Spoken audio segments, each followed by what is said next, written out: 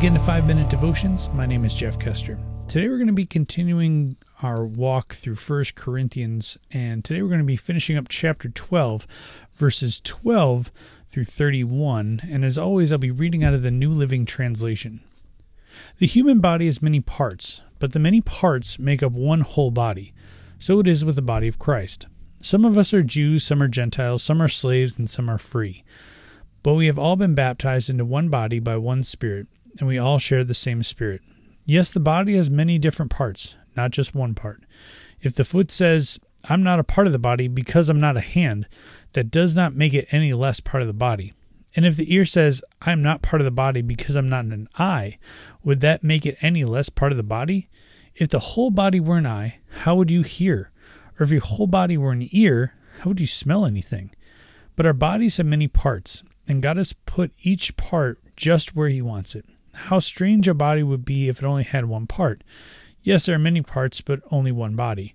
The eye can never say to the hand, "I don't need you." The head can't say to the feet, "I don't need you."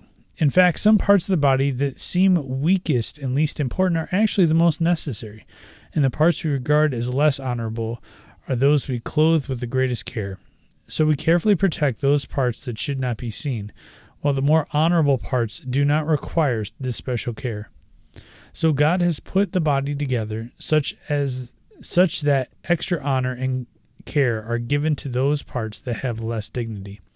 This makes for harmony among its members, so that all the members care for each other. If one part suffers, all the parts suffer with it. And if one part is honored, all the parts are glad.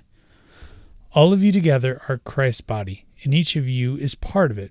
Here are some of the parts God has appointed for the church. First are apostles, second are prophets, third are teachers, then those who do miracles, those who have the gift of healing, those who can help others, those who have the gift of leadership, those who speak in unknown languages. Are we all apostles? Are we all prophets? Are we all teachers? Do we all have the power to do miracles? Do we all have the gift of healing? Do we all have the ability to speak in unknown languages? Do we all have the ability to interpret unknown languages? Of course not. So you should earnestly desire the most helpful gifts. But now, let me show you a way of life that is best of all. So, our body is made up of many parts. So, this verse goes on to say, if the whole body were an eye, how would you hear? If the whole body were an ear, how would you smell? I've read over this passage numerous times, and the part that really stuck out to me was that God places all the parts where He wants them to. So He has placed you in a place where He wants you. Just like on your body. Why are your eyes placed at the furthest most point of your head just about? So you could see long distances, right? That makes the most sense. Same thing with your nose and your ears. It's all to gain a better understanding of the world around you. Think if your sense of hearing was at your feet. You couldn't really hear too much, could you? Or what if your eyes were near your toes? You couldn't see long distances, could you? You could really only see the blades of grass in front of you. It'd be really tough. God has placed each of us where we're supposed to be. Just like He placed the parts of your body exactly where they're supposed to be. I know sometimes it might not seem like that. Like, God, what are you doing in my life? I don't feel like I belong here. I don't feel like I fit in with this group or that group. But I guarantee you, God has you right where He wants you. And you're supposed to be there. And you might not see it now. You might not see it for a couple of years. But years down the road, you might understand. You see, a while ago, I was released from my position due to budget cuts.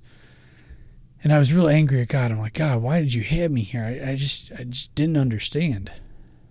Well, it wasn't until years later, and I finally got over the fact of what happened to me. I said, God, I feel like I didn't learn anything. And somebody said, you know what? I think you did. You just don't realize it yet.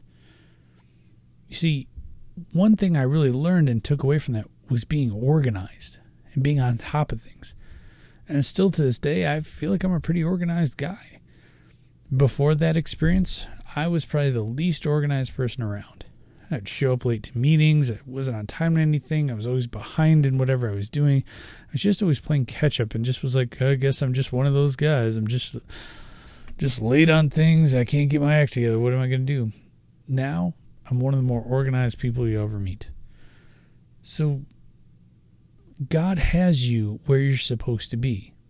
Again, it might not seem that way for right now, but maybe He's grooming you for something else. Or maybe right now you are thriving where you're supposed to be. But that's probably because you also learned some things along the way. There's places that you've been and experiences that you've had that you might regret, but it's made you the person you are today. And again, God has you exactly where He wants you for this very moment, for right now. Whether that's to help people now or to change you now so you can help those in the future. Whatever that may be, you're right where you're supposed to be. Let's pray. God, I pray that you continue to use us right where we're at. And God, if you're grooming us for something in the future, God, I pray that we would be open to that, even though sometimes it feels frustrating that we're stuck in a place that we think we're going nowhere. But really, God, you have a greater plan. God, I pray that our lives would be in your hands, that you would use us, whatever gifts we have. And God, I also pray that we would be a part of the body of Christ. There's so many of us in the church today that think the church is full of hypocrites, but God, the church is for the sick, and that's all of us. God, I pray those that aren't a part of a church would find a church home, that they would find a church community and be a part of it and grow and serve together. It's in your name we pray. Amen. Remember, you're a loved child of God, and how are you going to echo Christ today? We'll see you tomorrow.